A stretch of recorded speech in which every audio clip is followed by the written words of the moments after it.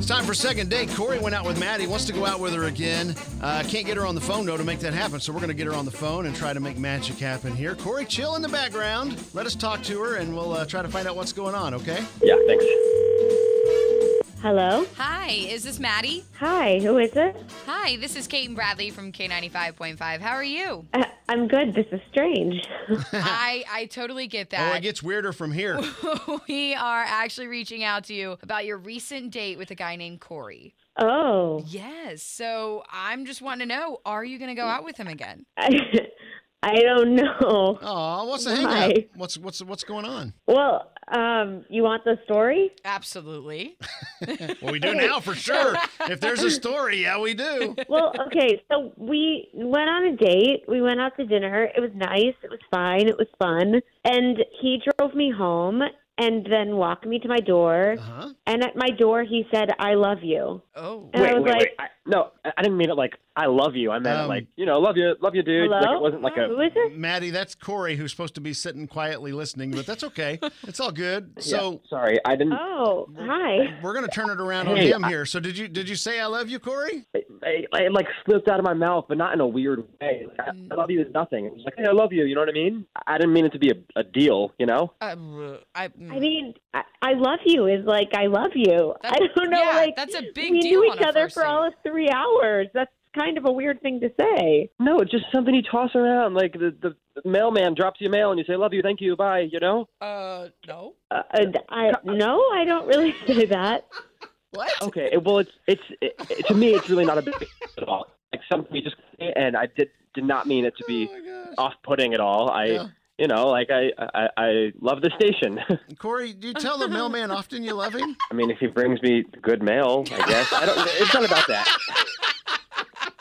I'm going to try this on my mailman. I'm not Okay. expecting anything but to get punched in the face. Yeah, like, I just feel like if you throw it out like that, it ruins the specialness of it. But it's still really awkward for Maddie. I mean, obviously to Maddie, it's not something that she just throws around. Yeah, I don't do that. Sure, I understand that. But I don't want you to think it was like, anything super serious. It just popped out of my mouth. Like I had a great time, and I'd really love to see you again. So I guess the point they're making is it's like saying I'm sorry. Yeah. If you just say it all the time, it has Then- no meaning. Yeah, right? you don't think about it Okay. in that form. I Yes. get what you guys are saying. I mean, I don't agree with that one either, but okay. But maybe he's a loving guy. Yeah, I mean, a lakey guy. There you go. See? He just loves life. I mean, well, like, how am I going to know if you really mean it? Like, if I go out with you again, like, how am I going to know, like, down the line when you really mean it, if you say that? Oh, that's a good point. I'll say it slower.